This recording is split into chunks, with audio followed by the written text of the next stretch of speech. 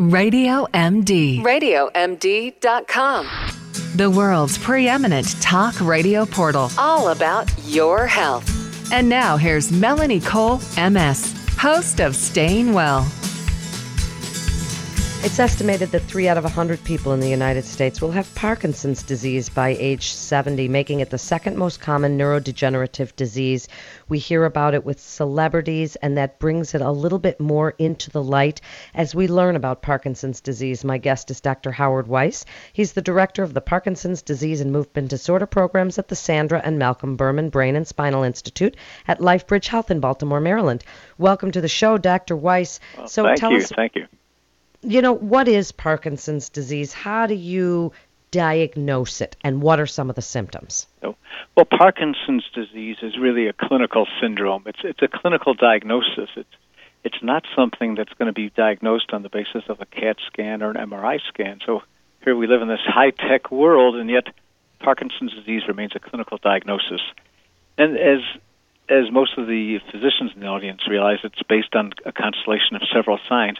I think lay people in particular tend to equate Parkinson's disease with tremor, but it turns out that a substantial number of patients with Parkinson's disease have minimal or very little tremor, and the symptoms can be quite nonspecific for quite a while. Patients will say, "Gee, I've slowed down tremendously," or "I'm having trouble getting out of a chair," or the spouse often says, "Gee, you're not standing up straight, you're not picking up your feet, you're shuffling." Or an astute spouse will say, "Gee, you don't swing your arms." The patient may say, "I feel unsteady," or often they'll find that a limb feels stiff or uncomfortable, and often it'll be misdiagnosed as an orthopedic problem. Typically, patients might notice, "Gee, my handwriting isn't as neat; it's smaller than it used to be." Or the spouse will say, "Gee, your facial expression is different; you're not smiling." You know, what doctors call the classic masked facial expression. And the patient often, if you notice them, they're just sitting still without squirming as much, and often the voice is softer. So all of these are the early signs for many patients that occur before they begin to shake. And of course, the patients who don't shake often get diagnosed much later, because anybody with a tremor is going to go to see a doctor. And of course, not everyone who has a tremor has Parkinson's disease, because other conditions like essential tremor are also very common and can easily be misconstrued with Parkinson's. So you really need a good history and a very complete neurological examination by an experienced physician to determine, is this Parkinsonian or not? And it could be tricky, and I see many patients who've had symptoms for years that didn't go diagnosed. Well, people see those tremors, and you're right, Dr. Weiss, people just assume right away that's Parkinson's, and there are many causes of tremors. So when we talk about symptom management, because there is no cure for Parkinson's, correct? And it's mostly about symptom management, the masking that you discussed, the gait issues, maybe some of the degenerative musculoskeletal issues. How do you deal? What are the treatments out there right now for Parkinson's, and giving hope to some people? What are some of the horizon things Sure. that you're doing? Sure. With Michael J. Fox and then Robin Williams, we're hearing about these celebrities Sure. and seeing, different results for the different ones. So I think one of the big advances in our understanding of Parkinson's disease over the last 10 and 20 years has been the realization that this isn't just a disease of the motor system. That to manage Parkinson's disease, you have to try to help these motor symptoms, the slowness, the stiffness, the shakiness, and we have fairly effective medications for this. Carbidopa, levodopa, the L-Dopa, which was first introduced to medicine as the mainstay of therapy back in 1969, and is still the best, most effective treatment for the motor symptoms, and it is very, very helpful for these patients. But we can't ignore the fact that there are these non-motor symptoms that can be very devastating to the patients. Many patients suffer with problems of low mood and depression or anxiety. Many patients have problems with orthostatic hypotension, constipation, other issues that aren't related to lack of dopamine. So once again, we have to look at the entire patient and not just how much they shake or how stiff their muscles are. We have to try to manage the non-motor as well as the motor symptoms.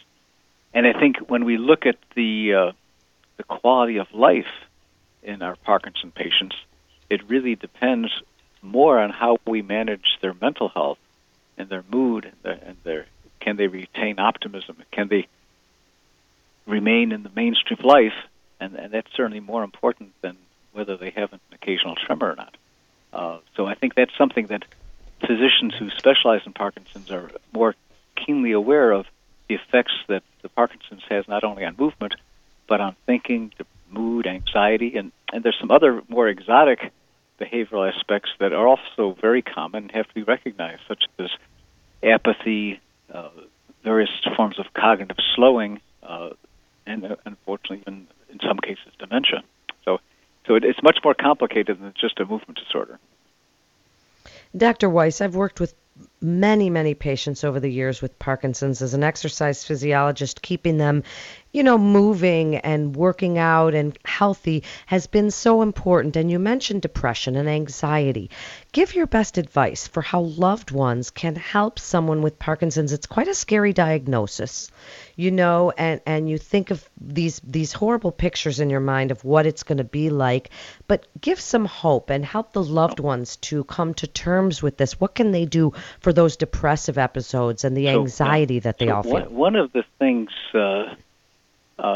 Melanie, that I tell every patient and every family very at the beginning when I first see the patient and subsequently throughout the course is that they have to realize that every patient is different. Every patient has different needs. Every patient has different symptoms.